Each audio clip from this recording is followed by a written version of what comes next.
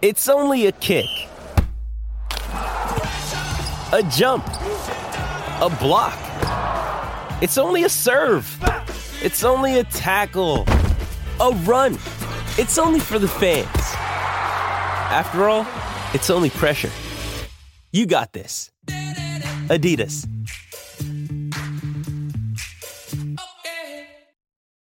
This episode is brought to you by Shopify. Whether you're selling a little or a lot, Shopify helps you do your thing, however you cha-ching. From the launch your online shop stage, all the way to the we just hit 1 million orders stage. No matter what stage you're in, Shopify's there to help you grow. Sign up for a $1 per month trial period at shopify.com/special offer, all lowercase. That's shopify.com/special offer.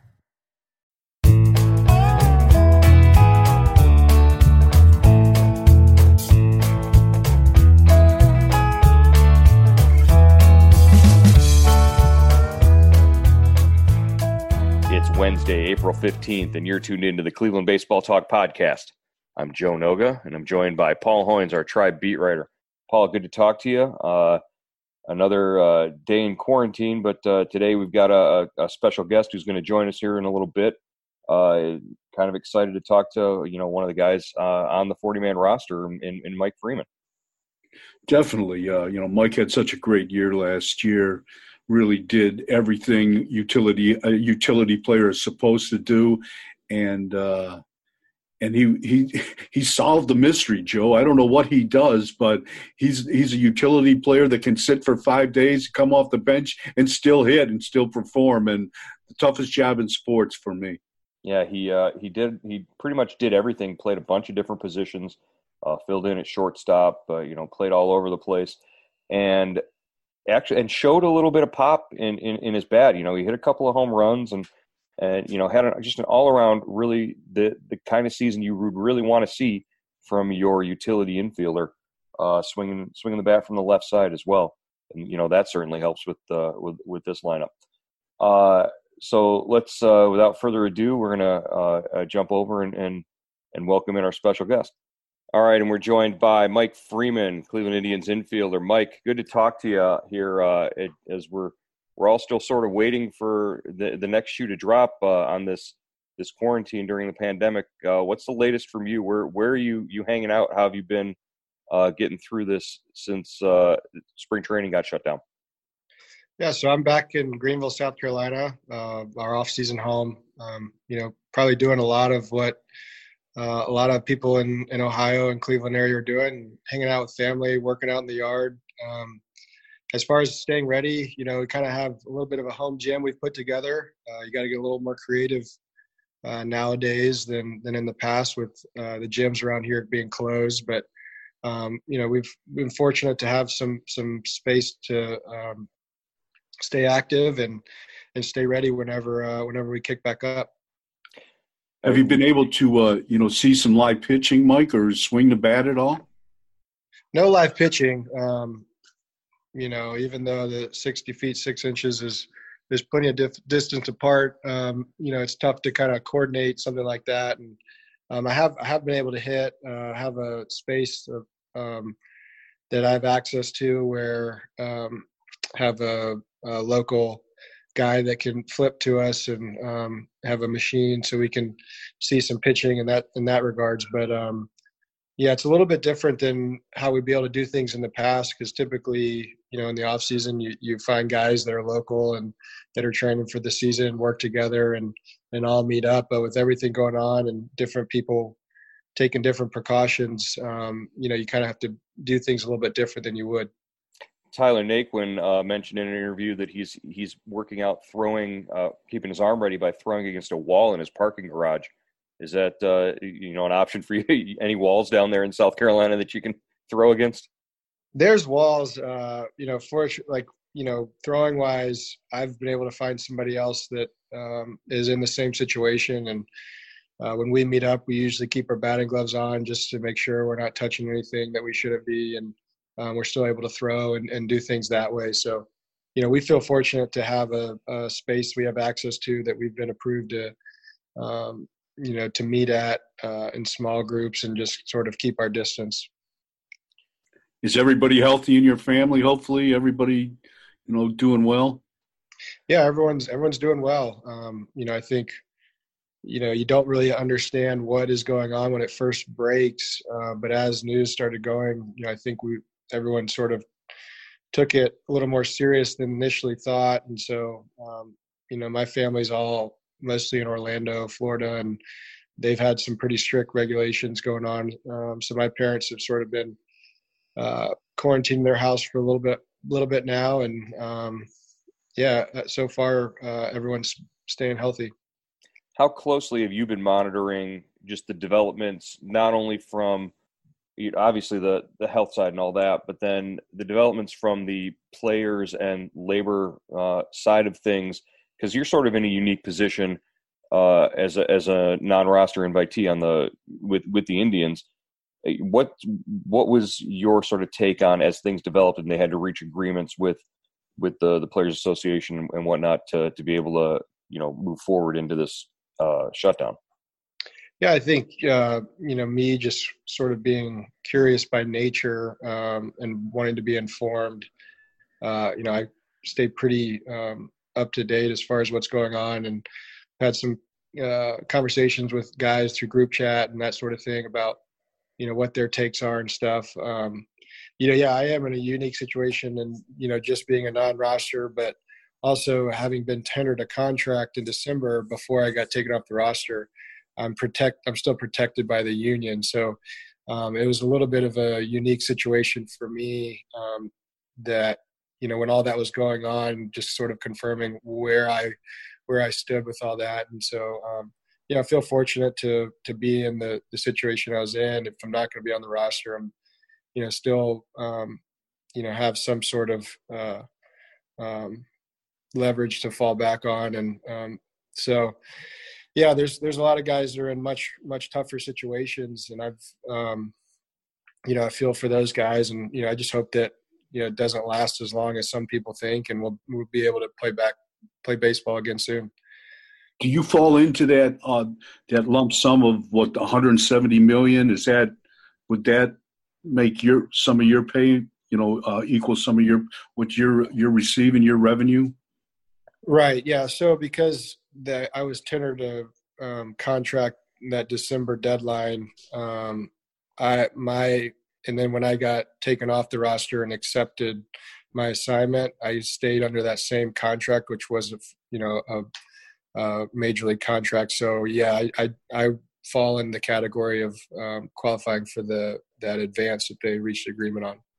When they eventually do, if what we're hearing with these plans with Arizona and Florida and whatnot, if those actually do come back, there's going to be a need for expanded rosters and more people available, because the ramp up time is going to be shorter or whatnot. That sort of bodes well for you as well in terms of competing. You were competing for a spot on the roster before the camps got shut down, and now it's almost like, hey, we're gonna need bodies here. We're gonna need people on to be available. Yeah, for sure. I think even going into the year, I felt good about my opportunity. In a situation like this, that's so unpredictable. I think it sort of plays even more into my favor as far as just from the mindset of showing up to the park and not knowing what's going to happen that day. Mm-hmm. And now it's, everyone's sort of having to take on that role of, not knowing what tomorrow's going to bring, what kind of news is going to come, when the season's going to start, how long's, the abbreviated spring training going to be, how many games are we going to play each week. But yeah, there's definitely going to be a condensed schedule. I think that part everyone can sort of come to realize. And, with that, teams are going to have to do things a little bit different than they've done in the past as far as managing guys' workloads. And, I think, having shown my versatility and stuff, I think guys like me can, really help a team out in a season like this, because there's going to be so many more games in a short amount of time to where you can't run guys into the ground too soon. Yeah, let's be honest. The reason why you had an inside track on a roster spot was because Tito loves you. Tito speaks very glowingly of you in all of his post games and all of his pre games. What's it like to to do the kinds of things just naturally for yourself that Tito sees, and he, those are the qualities that he really looks for in a player. I mean, yeah, it's first of all, it's great to be valued within a team and be able to help a team win, and then for it to be Terry Francona who values you, that just adds a little bit more to that. And so for Tito to trust me and my role and always feel like I'll be ready and can help the team, and not worry about sitting one of the our horses down for a day to give him a breather and just plug me in and not worry about how I'm going to perform. And that means a lot to me, and I think it's great for me to be able to provide that role to a team over the course of a long season. Mike, what plan do you favor? The one plan and maybe your one option, I guess, of playing all games in Arizona, or divide 15 in Florida or 15 in Arizona, if that's what it comes down to. Yeah, it's hard to really know. I mean, at one point, I think if you played all games in Arizona, it's more convenient, but at the same time, like, you might run into a wall of monotony of not getting out and seeing something different because you're used to playing baseball in so many different cities.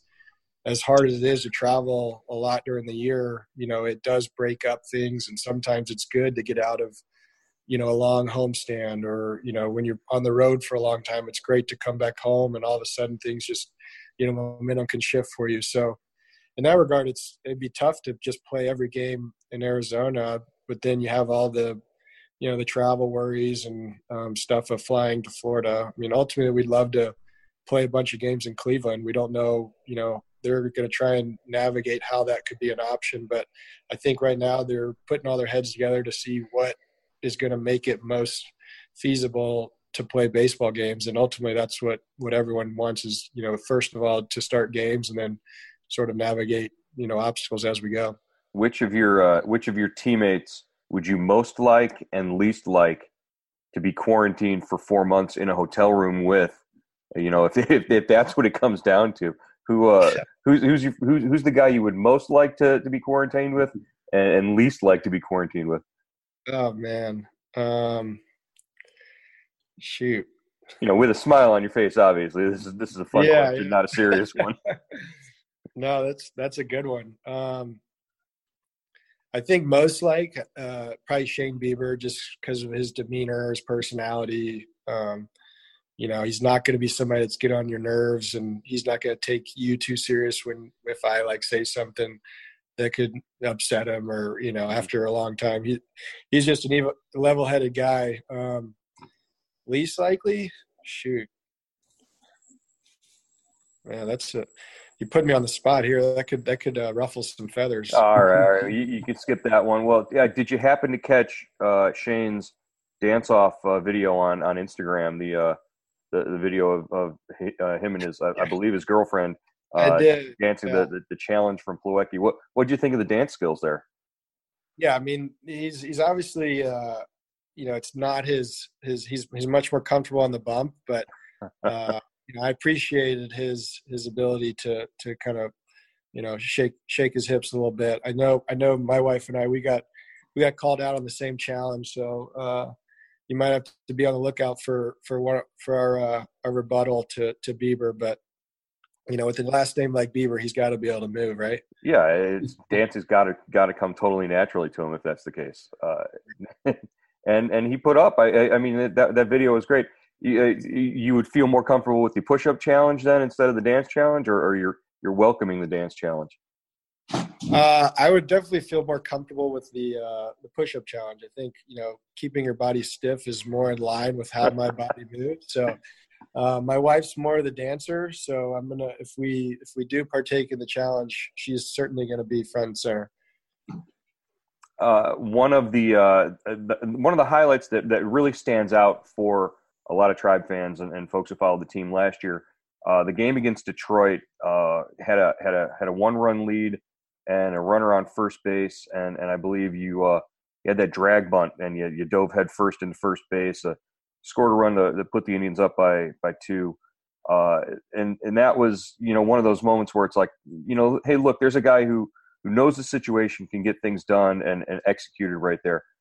Just take us back, take us through that play and tell us, what you were feeling when you hit first base and knew everybody was safe and you had done the job, basically. Yeah. So, I think spending a lot of time, when you're on the bench, you're always going to be watching games and just sort of learning or picking up on things that you can take advantage of. And there was Nick Ramirez on the mound, and he's a lefty with a little cutter, and I had faced him before and didn't have a great at bat against him.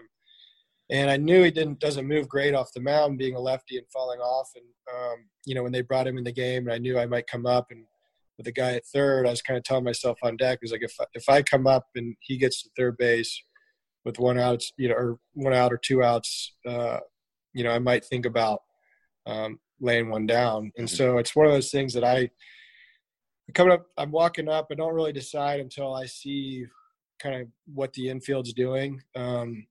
First baseman was playing back.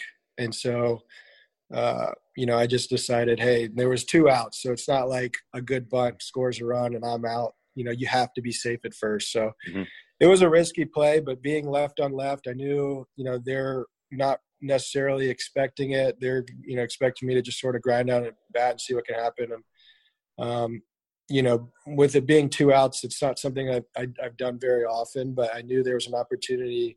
The guy that was playing first doesn't play first a lot. And so taking that into account as well, as far as, might be confused, catch him off guard. And fortunately, I was able to put down a good bunt and, beat the throw. And I was just jacked up because I knew how important that second run was to the lead, that late in the game. And to do it with 2 outs, I think it caught my team off guard. It's not something that I, let anyone know before, just because, you just kind of like that element of surprise. And that's one of my favorite moments too. I feel like, especially in a city like Cleveland, I feel like they appreciate it a little bit more than some cities. It's, kind of reminds them of the old school baseball and sort of the grinder type player, which I kind of dubbed myself to be. And so I think I would like to say the Cleveland fans sort of took me under their wing after seeing me play like that, because I feel like a lot of those guys in that city would play the same way.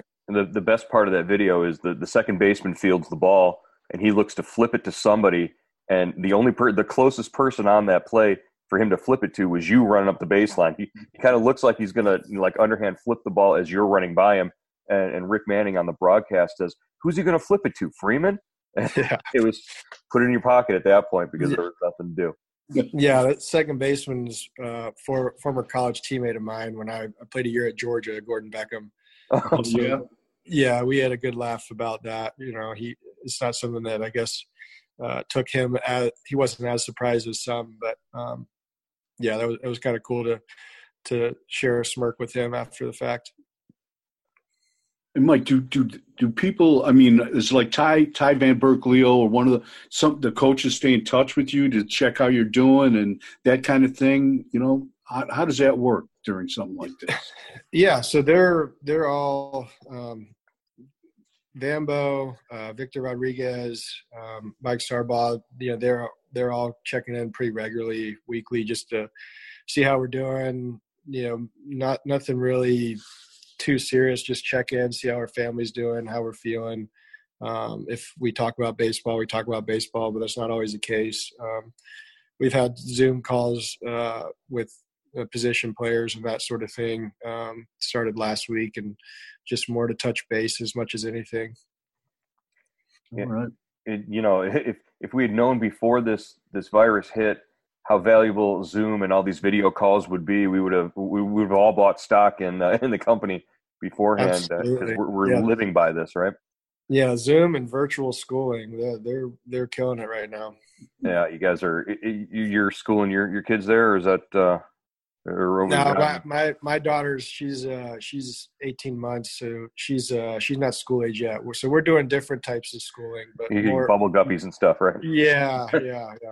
We're doing a lot of hide and go seek. Great. Well, Mike, stay ready, stay healthy, because soon enough we're going to be back on the field and see you out there in Arizona. Can't wait to get to that point, but until then, obviously, health is the most important thing. Thanks for joining us, so we really appreciate it. Really appreciate it, Mike. Thank you. You got it. Thanks a lot, guys. Y'all stay safe. All right, there you have Mike Freeman of the Cleveland Indians, the utility infielder on the 2019 squad, who has a pretty good shot at landing a spot on the roster in 2020 once the team gets back to playing baseball in Arizona. Freeman last year really was his first extended shot at major league action. He appeared in 75 games for the Indians, hitting .277 with a .390 slugging percentage, and really sort of did it all for the tribe. Came through with clutch hits and big hits. He hit 4 home runs, drove in 24, and walked 22 times. So it's really a lot of the things that you're looking for out of a utility infielder. Mike Freeman, veteran guy, has been able to contribute in really his fourth big league season out of South Carolina. Like you said, the Indians will definitely need a group of guys to be backups and play support roles once things get rolling out in Arizona. And Freeman's a guy who Terry Francona definitely trusts to put him in a variety of different roles. All right, heading forward this week on the rest of this week on the Cleveland Baseball Talk podcast, we've got a couple of guests lined up. We're hoping to get Jordan Luplow in and get some FaceTime with him, as well as Delano DeShields Jr. And if we play our cards right, we might actually get to talk to the man behind the Indians Prospective account on Twitter, who follows a lot of these young Indians prospects as they try to navigate their way through Arizona. He's a resident based out in Arizona who definitely does a lot of the legwork for us back here in Cleveland in terms of getting eyes on some of these guys and sending videos and stats from the rookie league guys. So we're working on lining that guy up. He's sort of a shadow man, a mystery man, and we're really excited about the possibility of talking to him for a half hour about some of these young prospects. So that's something to look forward to as we head into the weekend. Hopefully only a few more weeks, maybe a month or so away from the possibility of getting back on the field and seeing some of these guys in action for real. But until we get to that point, we'll keep bunkering down here and bringing you as much as we can on the Cleveland Baseball Talk podcast. We'll talk to you again tomorrow.